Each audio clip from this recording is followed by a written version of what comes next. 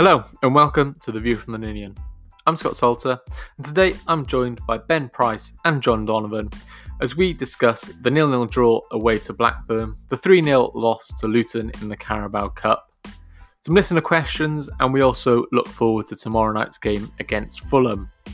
We also hear from Matt from Fulham Focus, who tells us all about the Cottagers' season so far, the summer transfers, and what they're expecting going into tomorrow night's game. It's a good one, and here's me, John, and Ben chatting about Blackburn.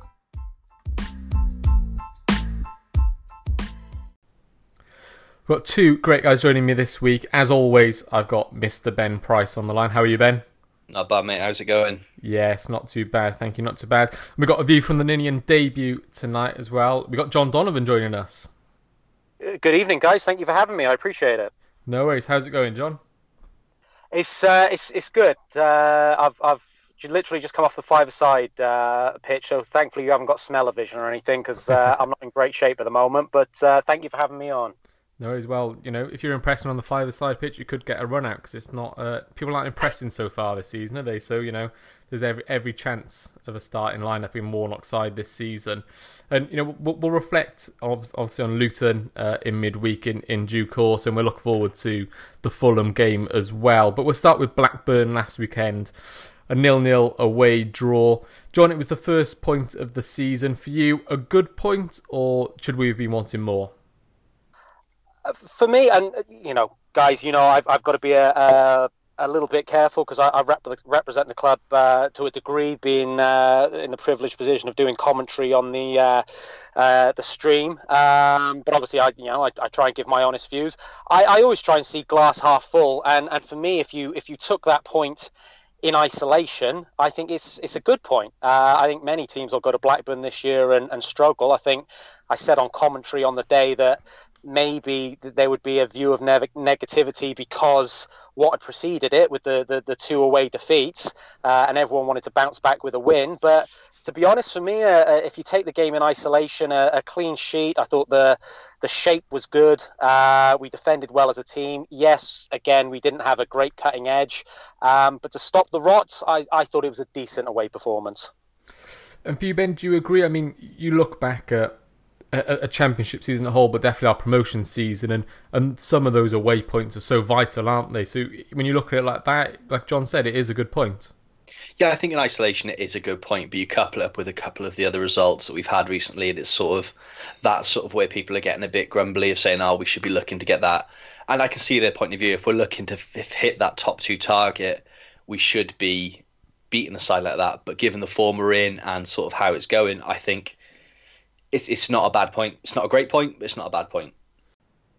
And John, Ben touched there about maybe the expectations, and does that come with part of being a relegated team from the Premier League? A good squad, although we lost a few players, still a good squad for this level, and expectations may have changed slightly, and Cardiff fans, some of them are maybe expecting to walk the league or go straight into promotion contention. As I said, a good point, but does that come with that change, you think, of being a relegated side and managing expectations? Yeah, expectations are high. We are a team that got promoted, and obviously we were in the Premiership last year. But the year we got promoted, I think it's fair to say we punched above our weight and to a certain degree got up on, of course, a little bit of skill, but a lot of character as well. So we're never going to be a team that plays people off the park, and a lot of it's going to be based on work rate and just grinding out points, like the point at Blackburn. We're also bedding a lot of new players in, a new centre half combination. We haven't quite got the centre midfield combination sorted quite yet. We've obviously got some new strikers as well, so we're doing this a bit off the cuff at the moment, bedding people in. So yeah, it's a little difficult. It's been a stuttering start to the season, but I fully expect after the international break that we'll come back a little bit more settled. And Ben, we'll come on to maybe going forward and some of the goal scoring problems that Cardiff have had, but this was the first clean sheet of the season, and that's a statement of Warnock's side, isn't it? A clean sheet, defensively solid, and we've maybe not seen that so far this season. But first clean sheet of the season, that was really pleasing. Yeah, I think that's really important. It sort of gets the pressure off Smithies, gets the pressure off the back four, really, to get that first clean sheet. We've been conceding some really uncharacteristic goals for us, sort of goals that last year or the year before we were never conceding. And it's just, I don't know if like you said, the partnership, two centre backs coming in and playing together for the first time is an issue. But I also think it's a case of neither of them are particularly mobile when it comes to someone getting behind them. And I think that's sort of why the goals have been caught, some of the problems with the goals before. But I think the pressure of getting that first clean sheet's really going to take it off and sort of hopefully give us something to build on. I know when we get to Luton, it sort of all went downhill a bit from there. And again, not exactly a nice game to build on with Fulham coming to the stadium. But yeah, I think it's a good building block to start with. And John, do you think, Ben said there about the new partnership and you talked about new players bedding in. Do you think that's been the main problem defensively this season rather than a change in how the team are operating or tactically? It's more those new partnerships. Obviously, they're playing with a new goalkeeper behind them. And I agree with what Ben said there that Flint and Morrison aren't the most mobile. But Etheridge is always really good off his line and quick off his line. So he would have compensated for that. Smithies maybe isn't as quick. So that's a factor as well, isn't it? It is, but look, guys, having seen the games this year, I don't think we've defended well, and I agree with Ben that I think rather we've conceded goals that are uncharacteristic goals for Cardiff to concede. I actually don't think the back four, whatever it's been in any makeup, has been particularly terrible in any game. I think, to use an American phrase, a lot of the team defense has been pretty, appalling. You look at that Reading game, a couple of those goals could have been stopped very much earlier or higher up the pitch, particularly the first goal from our own free kick. And I think that's been the case in a few of the things that we've conceded this year. So, yeah, I agree. I don't think it's any secret that Aidan Flint and Sean Morrison, great defenders at this level, but probably a little slow in the turn. And so balls into the channel are going to cause them a few problems. I think it's better since the opening day of the season when Morrison played on the left side and Flint on the right. They've now switched over. I thought Sean Morrison looked very uncomfortable playing on his left side at Wigan. He's always struggled on that side. Since then, yeah.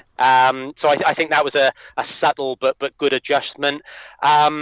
But I look at it, it's got to be a team thing. You start from the front, and particularly the midfield players. And the two guys defensively, I thought, who did well at Blackburn were the wingers, who really came narrow when they had to and supported their fullbacks when they had to. So it was nice to see the team defending better as a whole. Yeah, absolutely. And like we said, that's a big part of Warnock's side, isn't it? The team defending as a whole. And you said against Reading that the team haven't been defending very well. And, Bennett got a little bit of stick, but, when you go forward, you need your midfielders to cover you. And we're just not completely, functioning as that. And we're not functioning as much going forward either.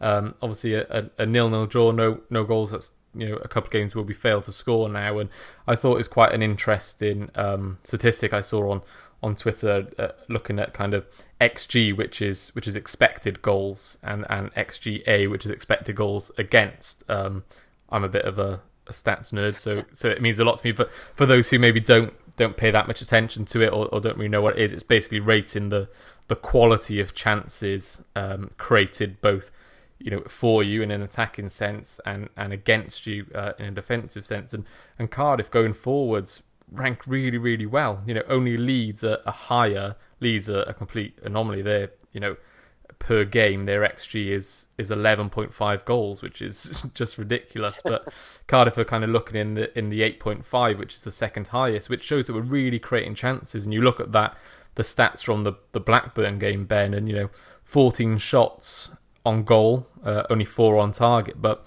we're creating those shots, we're getting in the positions, but it's just not functioning completely well, is it? Yeah, I think the key thing you said there was the 4 on target. I guess, and I think most of those 4 will be from outside the box. It's sort of getting into the box has been where you've struggled, and I think it's just a case of the strikers that snatched it. Glatzel, I'd imagine after he's got 1 goal, would have put some of the chances he's had throughout the season away. It's just been a case of nerves trying to get that first goal is sort of getting the best of him. There's a lot of pressure on him. He's played a lot of football in a short space of time, like Warnock said in the press conference. It's just a case of being more clinical and possibly just focusing a bit more. I've got no doubt they're working hard on the finishing in training. They're wanting to score the goals. It's just that I think there's a bit of a psychological thing of building up at the moment of just, oh, we're not scoring enough. We're creating the chance, but we're not scoring enough. And yeah, it's just, that's the frustrating bit is the stats say we're creating the chances. I don't think we've created too many clear-cut chances, if that makes sense. Yeah. We've sort of looked and gone, go on, you're through. It's sort of been, I think if you took out Tomlin's shots for the last game at home, I think the rate drops massively just for how many shots he was having from outside the box. The clear-cut chances and getting through and sort of that link between the midfield and the strikers is the issue. It's not the strikers' fault this is happening. I think the service to them, especially to Glatzel, has been not spectacular. There's still not quite the link-up and interaction between the wingers and Glatzel. I think he's getting there. I think him and Murphy are slowly forming an understanding. And if Murphy can sort of get that final ball sorted, I think Glatzel could be in for a field day, and so could Murphy, to be honest. It's just a bit of more understanding. Like we said, it's a new striker, it's a new partnerships forming, it's going to take some time. But it's frustrating to see when you're getting battered and sort of nothing's coming from the shots from outside the box. Would you agree with that, Joe? I mean, there's only so much, even for someone who considers themselves a bit of a stat nerd like myself, that you can read into these stats if they're not translating to goals. And would you agree with Ben's assessment there that a lot of these shots are coming from outside the box and we're maybe not doing enough to bring Glatzel into play? Yeah, I can't disagree with anything that Ben has said there. I think I've seen enough that there's potential, and I think Ben really nailed a combination on the head there, which I think has got a lot of potential. Is Murphy and Glatzel. I think they've linked. I think Josh Murphy is someone who can get 10 goals in this division this year. If we get Mendes Lang fit again, I'd like to think he could get somewhere near that. So I'm not a stats guy, and I apologise for it. I'm a bit more of that, just a gut feeling on something.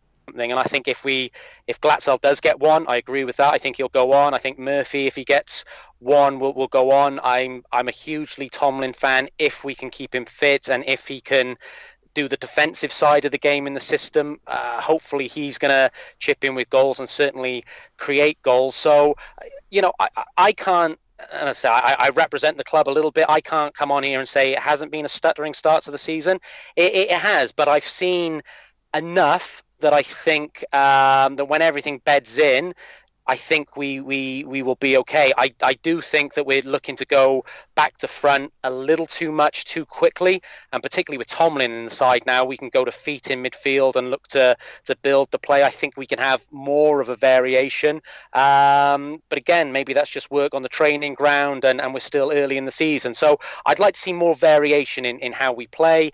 I don't, always agree with the criticism that we're route one or what have you. We do look to get the ball early into wide areas and dangerous areas, and I think that's effective, but I think you've got to have other strings to your bow as well, and if we can keep Tomlin in the team, and I really hope from just a fan point of view we do, I think we can vary that game, because him and Rawls can go short, and we can just have kind of a different arsenal. It's not always quick balls over the top to run onto.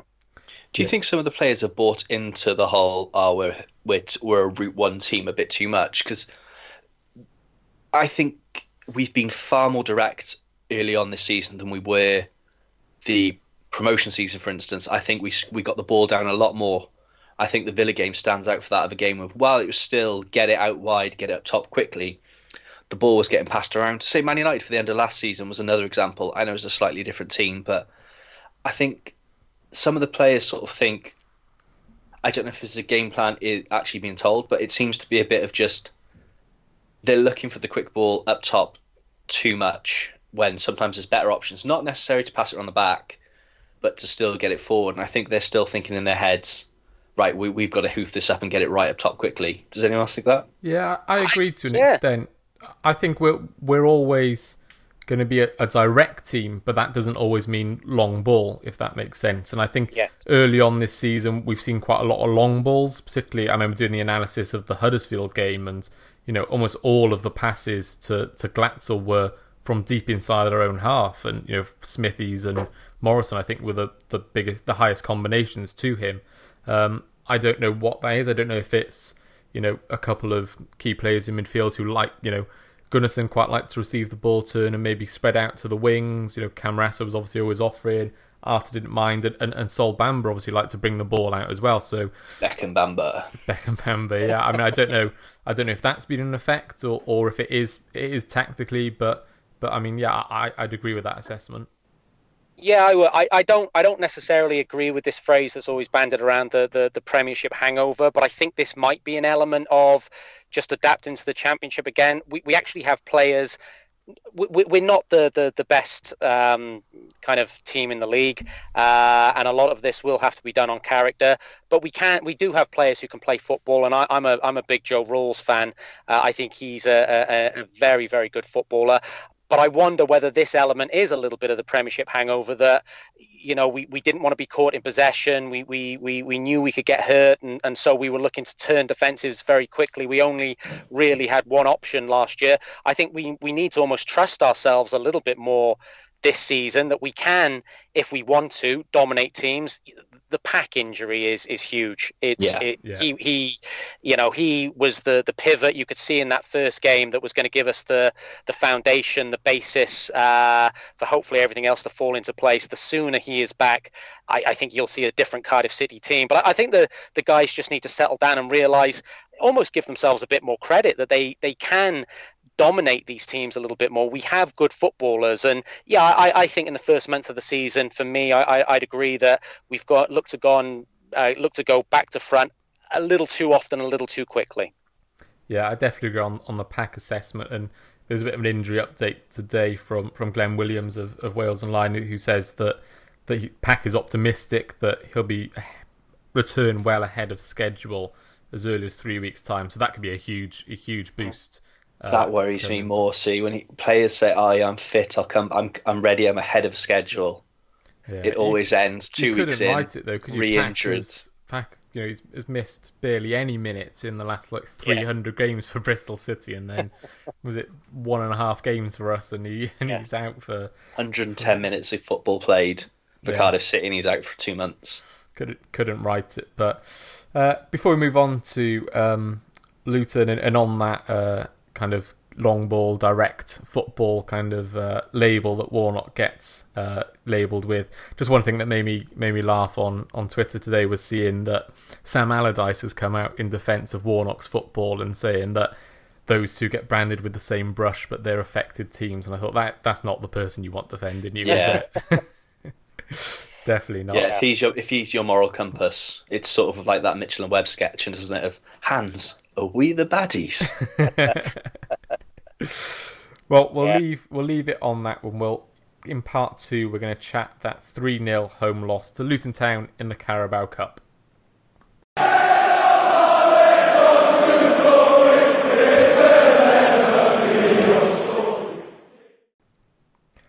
We spoke about the first clean sheet of the season and the boost that brought, and then in midweek, Cardiff went and conceded 3 goals for the third time in 6 games. And Ben, what's your assessment of this? The 3-0 loss to Luton, of course, in the Carabao Cup at home. What went wrong?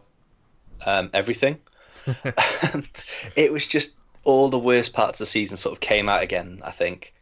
Every sort of mistake that we've made throughout the season has sort of reared its ugly head. And in a couple of players you wouldn't sort of expect from it as well. I think Hoyler, for the first goal, I don't know if you saw his nan in the stand or he just got lost, got completely lost and sort of just got caught out and obviously scores the own goal. I don't think there was anything he could have done about the deflection, but he was caught sleeping, wasn't he? Yeah, it's the bit before that's the issue of him just I don't know, just switching out of the game for just a couple of seconds. It was just mental. It's not something you sort of expect from a Warnock side. It's just these mistakes that we normally don't make. It's switching off. It's not having that fight. And sort of, when we've gone a goal down before, even possibly not so much in the cup game, but when we've gone down a goal before, you sort of think, oh, we've got the fight, we'll come back. Against Luton, we went 1 down, and I instantly went, well, that's it, we're not going to win. I'm not normally a defeated sort of person. It's sort of one of those ones where it's sort of, the goal went in, I just knew what was coming. I just had this feeling that it was only going to go one way from here on out. John, what's your assessment of the game?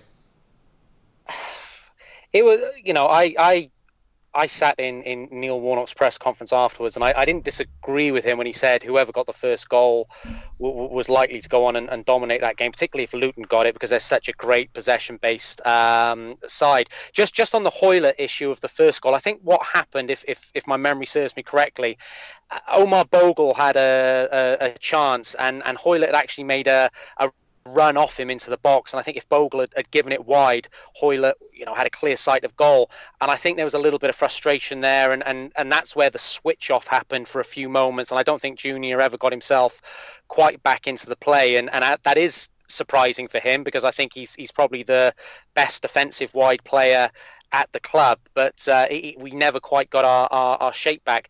Again, we conceded 3 goals. I'm going to give the back four a little bit of slack on this one. Yeah, the third goal, I thought Kieran Brown got caught with a man running inside on the shoulder and didn't react well, and we got caught square. But I thought he did all right in an unfamiliar position. I thought Flint was good as a leader. Nelson won some balls in the air, and I wasn't unhappy with how he played. And probably the whole plus point of the evening for me was Cameron Cox. I worried, and I think all fans worried. Do we have depth in the right back position? Lee Peltier's great, but can be susceptible to injury. So I really like the way that Cameron Cox played, and I think he certainly is now a viable option. Yeah, absolutely, and I agree with that assessment in the sense that there were some standout or pleasing performances in defence. Like I said, Cox was the massive plus, and we obviously heard a lot of promise about him, and this whole Man City were chasing him, and Pep Guardiola was impressed. So there was a desire from a lot of fans to see him given a chance in the first team, maybe without ever really seeing him play for the young sides. But certainly impressed, certainly showed that he can step up, Ben, and can be that viable option as a cover for Lee Peltier, who John said is susceptible to injury. Yeah, it's the way Peltier plays. He's sort of in a similar way that Gunnarsson towards the end was sort of always prone to an injury. It's because the way he plays, he's so full-bodied, he's just throws himself into it. Peltier's going to pick up knocks, and he's also going to pick up suspensions. He's not shy of a yellow card. And for Cox to come and step in there, I think would be a good thing. I don't know if he's ready full-time. Some people sort of talk about him looking to take Peltier's place full-time in the next year or so, but I don't think he's quite ready for that. He needs a lot more first-team football before he's there, but he's definitely an exciting prospect. But Kieran Brown is one that actually I think fans are not giving the credit he deserves. I think people see him playing out on the left and think he's a left back. He's not. He's a centre back that's being pushed out there just as cover. I think it was Livingston he was on loan at last year, was it? Mm-hmm. Yeah, and they were happy with him. They really liked him, and I think pre-season, from what I saw of him, he impressed me as well. I think he might be the one that goes on to surprise people even more than Cox does, to be honest. I'm a big fan of his. I agree. And what really surprised me, I think I saw a picture or maybe a clip of him. He's a really big guy, isn't he? He's obviously quite tall, and I was going to say a lump, but he's not a lump because obviously he's a very fit footballer, but a really strong, almost a bit of a brute that, classic Neil Warnock centre-half in many ways. So, even that adjustment to playing left-back is, I suppose, as close to Bruno Manga going out to right-back, John. It's a hard switch, I play Sunday League level, and I've played centre back and full back hangover football, and it's very different. As a centre half, you're just looking really what's on your outside shoulder, and then when you switch to full back, you're looking for people making inside runs on you. So it is a different mentality, how you shape up, how you defend, what your starting position is. And I'd agree. I thought he did really well for the majority of the game, and that's why the third goal did stick out like a sore thumb, because it was maybe the first time that he'd just really sort of stayed square and allowed somebody to come from his outside to the inside, and he hadn't tracked the run. So for me, the game was lost at that stage, and I'm prepared to let a young man off a mistake there. I was thoroughly impressed with both of the youngsters and the people that came on. James Waite, I'm a huge fan of. I know he's got to put on some muscle mass, but I like the way he demands the ball. I like the way he wants to spray possession of the ball, and he'll go into clever areas between midfield and defence. So Cardiff have been criticised for not bringing players through, and I think that's a fair criticism. But if you could take a positive from Tuesday night, it was all of a sudden you saw some youngsters who have some potential, and maybe not immediately, but going forward could be knocking on the first team door. Yeah, absolutely. And like John says, being maybe a criticism of a lack of young players coming through, and Ben, maybe that's reflected in Callum Paterson winning Young Player of the Year, but maybe look like one of the older players. The oldest looking Young Player of the Year of all time. But it's really pleasing to see, isn't it? And my kind of, when I first started going down Cardiff as a young lad and through my teenage years, there was always some really good players coming through, local players from the likes of James Collins and Ernie, people like that, through to Ledley, Ramsey, Gunter. We've not had that in a while. The hope has kind of been Mark Harris, who's done well on loan, but maybe doesn't look ready for this level. So it's great to see some more players coming through. Oh yeah, definitely. You look at the players that was it 1, 2, 3, 4 on the bench, 2 starting. There's 6 players in the. I know it's the Carabao Cup. It's not a big priority, but it's step up from what it was a couple of years ago, where it was more just the fringe players making it than the youth team. I think the club has definitely looked at the youth setup and said, look, this needs addressing because we're missing out on a good revenue stream as well. It's not just a case of bringing players through. Yeah. The club are missing out. You look at what Swansea made, 35 million in the last couple of years from their youngsters and just their development of their youth programme. It's something that could really sustain the club and bring the club on. It's massively important these days that clubs bring their youth players through, and I think the club lost its way probably since during the Dave Jones time. I know we had a few come through there, but they were developed before then. I think it's been a long time coming, this sort of restructure of the youth academy and bringing that sort of ethos through. And I think we're starting to reap the rewards now. I think they'll be the first of a few. I know I spoke with Danny Gabardon a Works thing a few months ago, and he was saying there are some young players that he knows of that maybe, I don't know if they're in the under-21s, but more in the under-18s. There is some real talent in there that's going to really, really excite fans over the next few years. Yeah, absolutely. I think the under-18s did particularly well last year, I think, didn't they? So it'd be good to see some of them coming through. And John, we mentioned Paterson, the young player of the year that doesn't quite look that young. He played in a midfield too with Will Vokes. And what was your opinion on that partnership? For me, I think Paterson's better in a more advanced midfield position. I would agree. I'm a huge Callum Paterson fan. It's almost a bit of a conundrum at the moment because myself and Ashley James, who commentate, we have this discussion kind of every week. We both think Callum Paterson is an impact player, a person who can influence the game. So he needs to be in the team, but it's a little bit of a conundrum at the moment as to where he plays.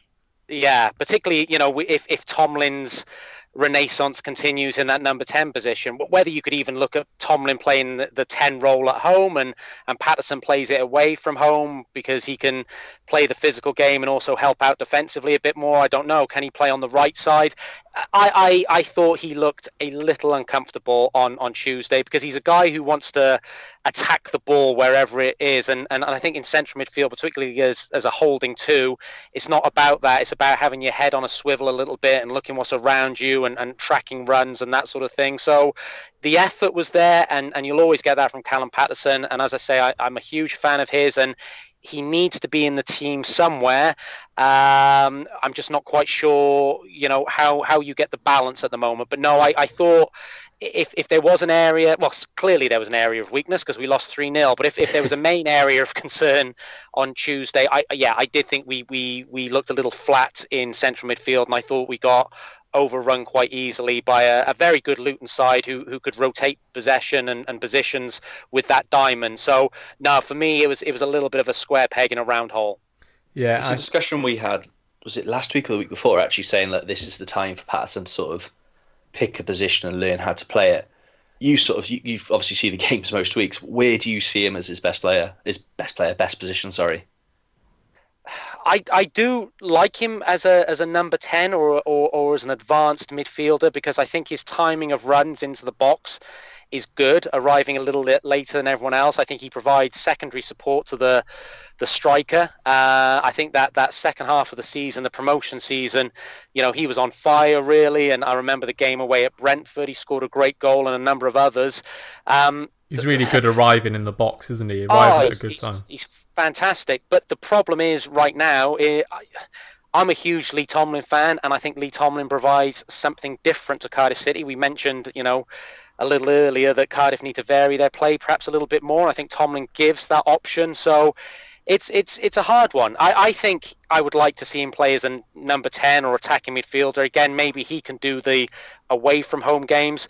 Also, away from home, if we need to play a little bit more narrow, he could probably play on the right of a midfield, and you still get him arriving in the box. So those are the two positions I'd look at him for: a number 10 or not a right winger, but a right midfielder. And Ben, there's a few murmurs on Twitter and social media, should we say, about Cardiff or Warnock maybe not taking the cup seriously. It's been a while since we've had a good cup run, and we seem to go out at this stage in a game that we probably should win most seasons. What's your view on that? Do you agree, or do you think it's just a case of we need to prioritise the league? I think it's a bit of both, really. You look at the squad. It's nine changes, I think. That's not a sign that he's prioritised us all. He's not. But you could tell with the post match reaction, he's disappointed to concede the goals, but he's not disappointed to be out the cup. Yeah, it's one of those where I think the Carabao Cup's issue is there's so many rounds that you only really start caring when you get to the quarterfinals. When Wembley's in touch and distance and that final's in touch and distance, then you start to care. But before then, it's still a case of right up until just before the quarterfinals, teams are still putting in their youth players, still not taking it seriously. You've got Premier League sides against each other. It may as well be a development game. Yeah. And it's a mentality not just from Warnock. I think it's from all clubs. They treat this sometimes as a bit of an inconvenience more than an opportunity to blood young players. Yeah. But that doesn't mean to say that the performance itself was not a worry. Yeah, I guess you look at what we've got. Sorry, mate. You look at what we've got as a team that's come down from the Premier League. Even our second team, if you want to call it that, should not be getting beaten 3-0 by a team that's been promoted from League One. I get Luton are a good side, but they brought in a fair few changes themselves, and that's where the issue is on where fans I think are getting a bit concerned that we got done 3-0 by a team that's coming from League One, and Warnock sort of brushed it off a little bit. And I can understand why he doesn't want to criticise the players and sort of get on in this early in the season. But I think when fans, you see that sort of performance, I think fans are entitled to ask a couple of questions. Yeah, I'd agree. John, Ben spoke about the mass changes there. I think it was 8 or 9. And so do you think the reaction on social media of, there were some people calling for Warnock's head, which quite frankly I think is outrageous.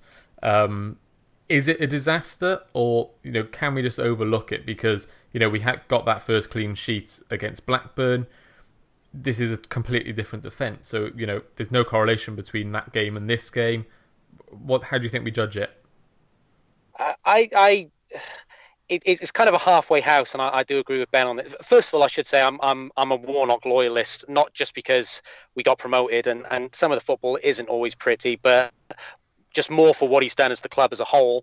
So I do think that, yes, I'm a fan. Everyone's a fan, and we voice opinions, and sometimes we're a bit dissatisfied. But I will kind of say that I am a Warnock loyalist, and I think he deserves to leave the club when he wants to leave the club. So I think those calls were a little premature and a little, I wouldn't say silly, because everyone's entitled to their opinion. But I think we need to remember what he has done.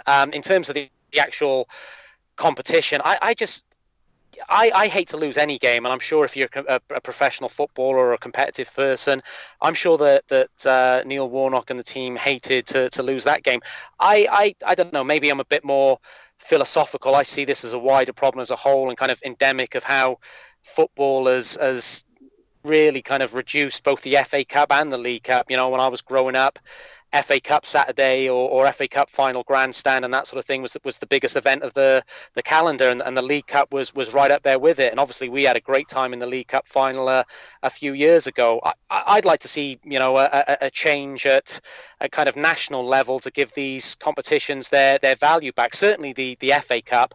I'd love that fourth place Champions League spot, and I don't know if this is even possible, but for a team to finish fourth to get possibly in the Champions League, give that to the FA Cup and start making the FA Cup meaningful again, and then you wouldn't always have these reserve teams playing. So I'm a fan. I'm a competitive guy who wants to win every game. So I went away on Tuesday night disappointed. But in the grand scheme of things, I think this is just kind of systematic of how the cup competitions have been devalued across the board, really, and I'm really sad about that. Yeah, I'm absolutely spot on there, John. And we'll take another quick break now, and after the break, we'll be hearing from Matt from Fulham Focus, who will be providing the opposition view ahead of tomorrow night's game.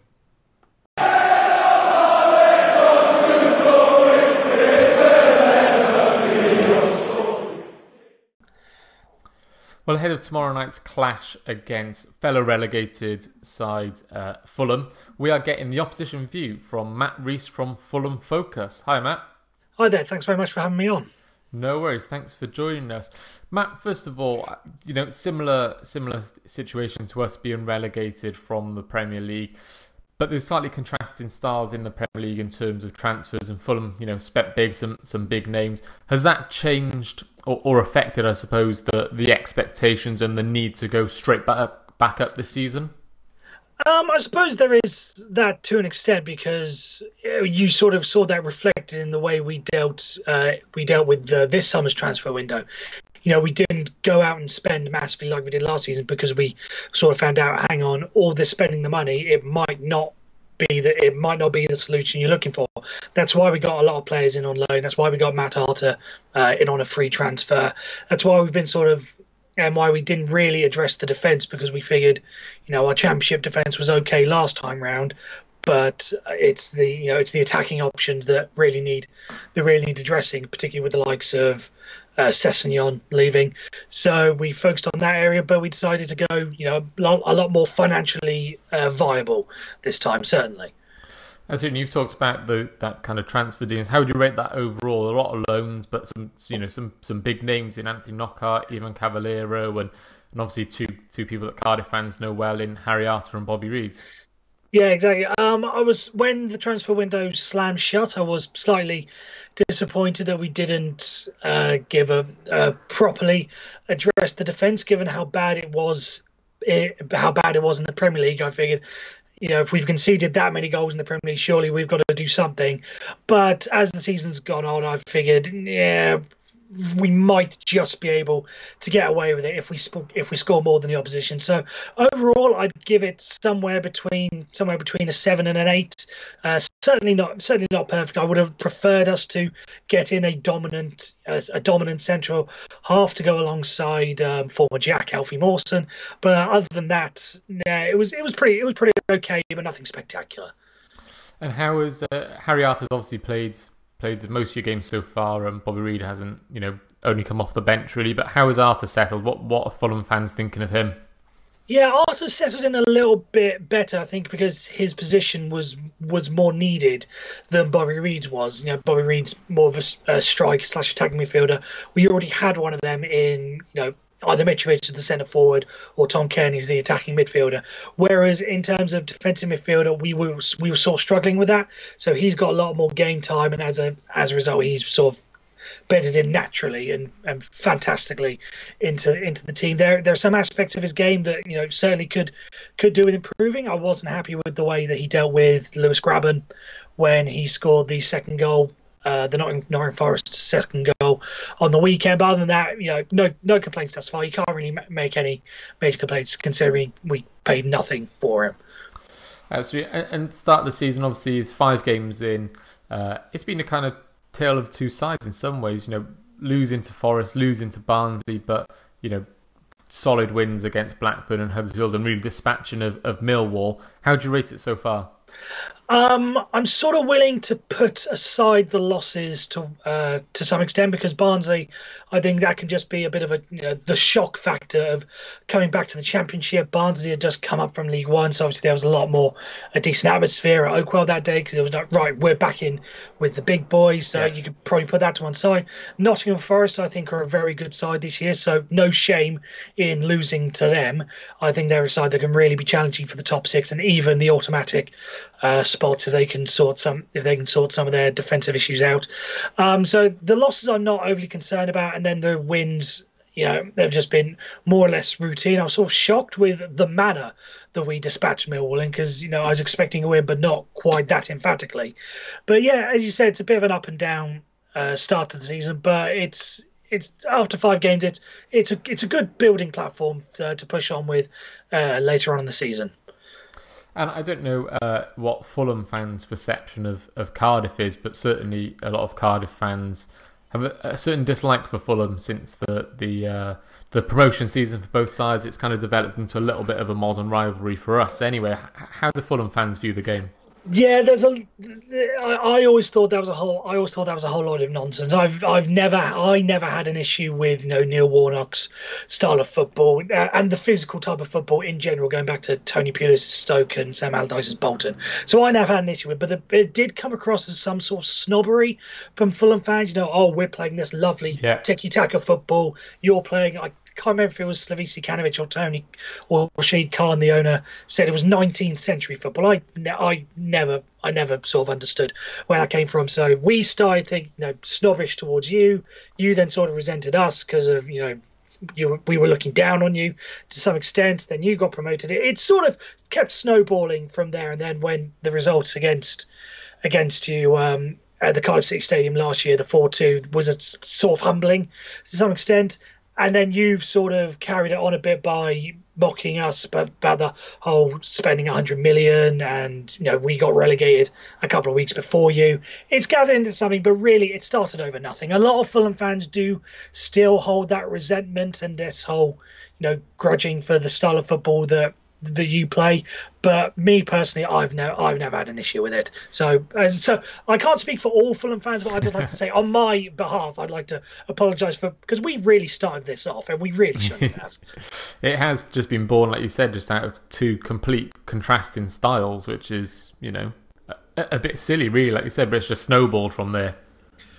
Yeah, absolutely, and hopefully it comes to an end at some stage. I mean, in an ideal world, well, not an ideal world because I know how much you guys love Neil Warnock, but maybe you guys, when Neil Warnock leaves, as he's sort of meant to do at the end of the season, you get a more attractive football manager coming in, then we can say, they play nice football now, we can like them again. That's probably the only way this is ever going to get resolved. The tables could turn. We could get someone nice, and you could get Sam Allardyce in if Parker doesn't do well.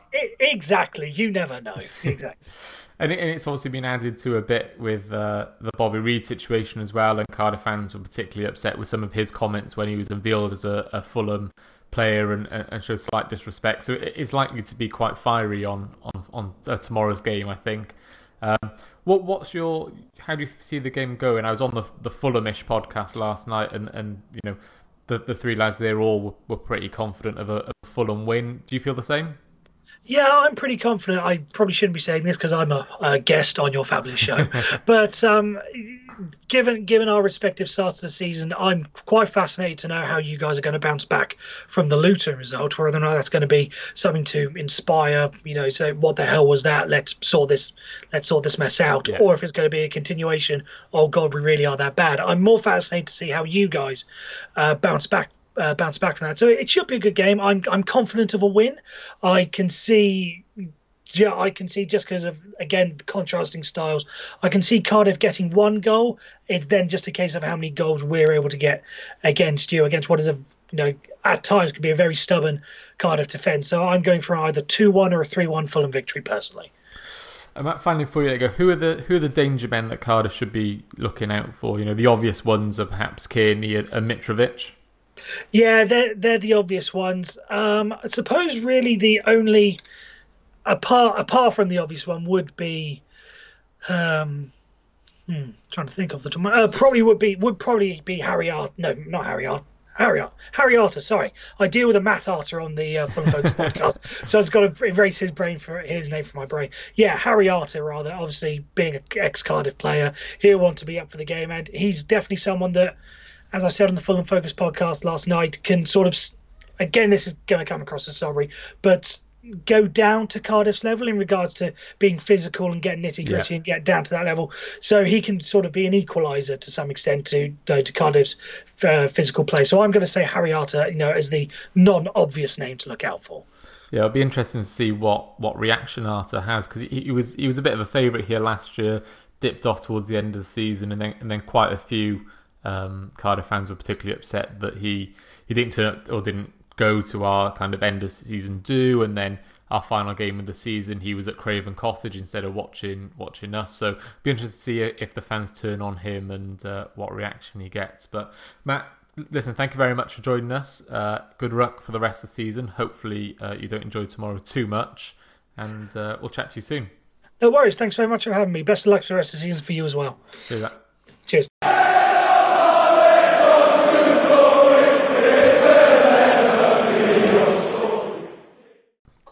We're going to finish the pod this week, and we're going to do this every week, so make sure you get our questions in on Twitter with some listener questions. So, John, I'm going to start with you first, because we've got one specifically for you. This is from Ben James, and he asks, for those quickly who don't know, John, as well as doing the commentary for the City, also does work for the Devils. And Ben has asked, which Cardiff Devil player could bring a little bit of class to the Cardiff side? He reckons Fournier could bring a little magic to the midfield. Okay, yeah. So I guess a lot of people won't have seen the Devils, but the Devils have done well the last few years.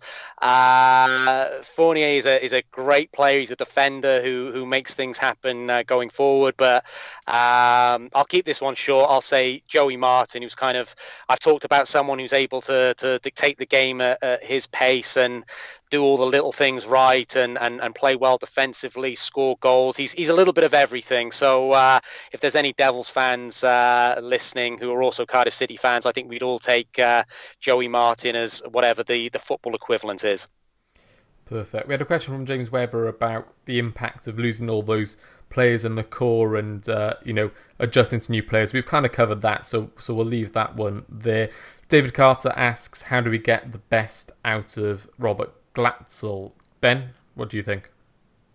I think it just takes time in building a partnership. I think playing to his feet is also another key bit of what you want from him. He's not a player he could score with his head, but he's not spectacular holding the ball up. So the whole sort of launching it from Morrison or Smithies up to him and expect him to hold up to bring people in to run into the box isn't really sort of his style. He needs to build up a partnership. He needs to get a bit of understanding for the league. And I think just keep giving the chances and it'll come. I think if he gets a clear chance the next week or this Fulham game, I think he might score. I really hope he does. I think it's just keep it simple, keep it to him, get it to his feet. Perfect. And John, for you, NatXO, I'm not sure how you say that, asks, what do you think our best back four is? He thinks that Flint has been particularly impressive. He's too slow and clumsy, and that Peltier, Morrison, Nelson, and Bennett is the strongest back four. It's a tough one, and I have to be careful what I say. For me, I think at the moment when things are a little bit up and down, I would go with my experienced guys. I would go with my sort of team leaders. So I would have Flint and Morrison together. There's an obvious weakness there in terms of pace, but you just need to. Well, the communication needs to be good, and I'm sure both of them are very good at communicating. One man perhaps presses and attacks the ball, and maybe another man sits in behind, and the fullbacks have got to be alert and cover in behind if there is a ball in the channel. So I would go with tried and trusted at the moment. Certainly for tomorrow, I'd go Peltier, Flint, Morrison, and Bennett. But I think Nelson's got potential, and I think he is perhaps a little bit more athletic. I think he's very commanding in the air. So I don't think he's a bad deputy. But I would go with the tried and trusted, and I do think they will, despite the goals we have been conceding. I don't necessarily think all of them have been the back four's fault, far from it, and I think they will play themselves into form.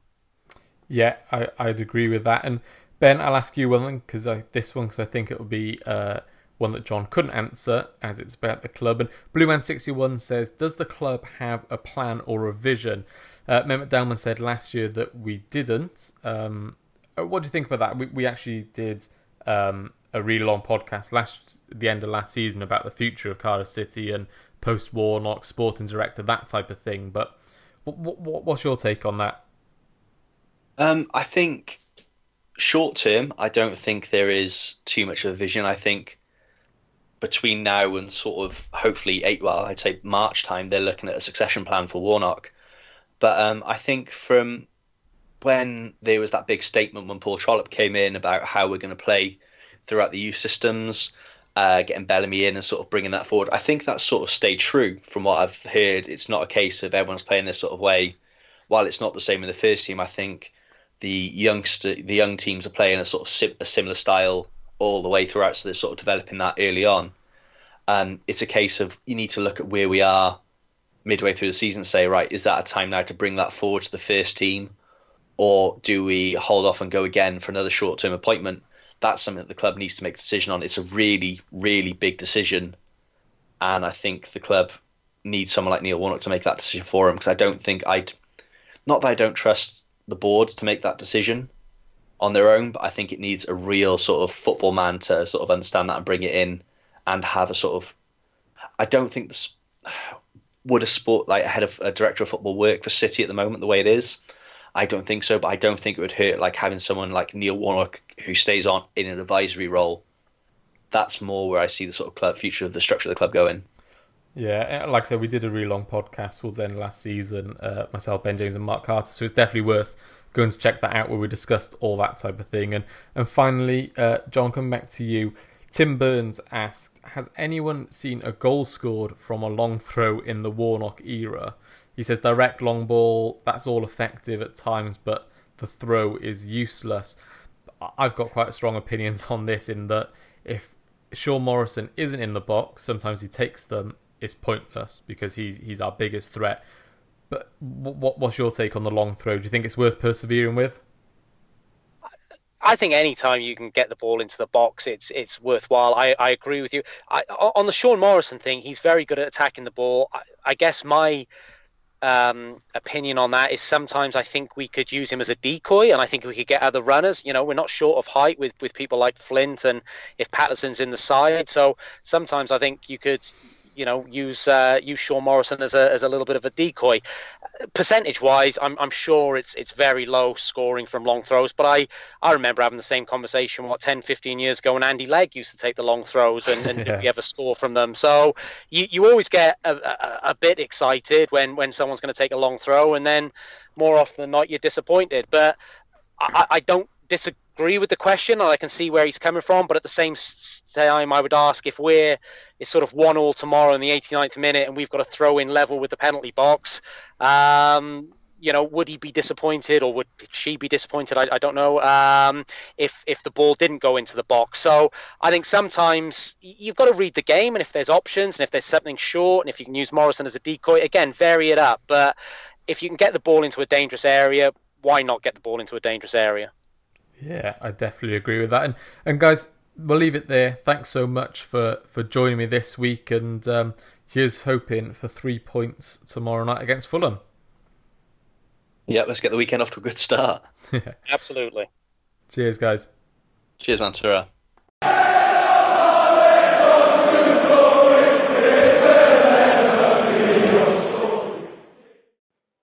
Thank you for listening to The View from the Ninian.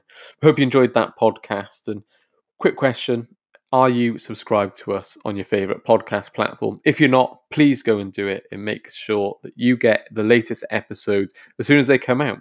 We'd also appreciate if you left us a review. It really helps us grow the podcast. We're on Twitter, we're on Instagram and Facebook as well. And you can find great written content, including an interview with Cardiff star striker, new signing Robert Glatzel this week, on viewfromtheninian.com, and catch us on Twitter at VFTN Ninian. That's VFTN Ninian. Come on, City.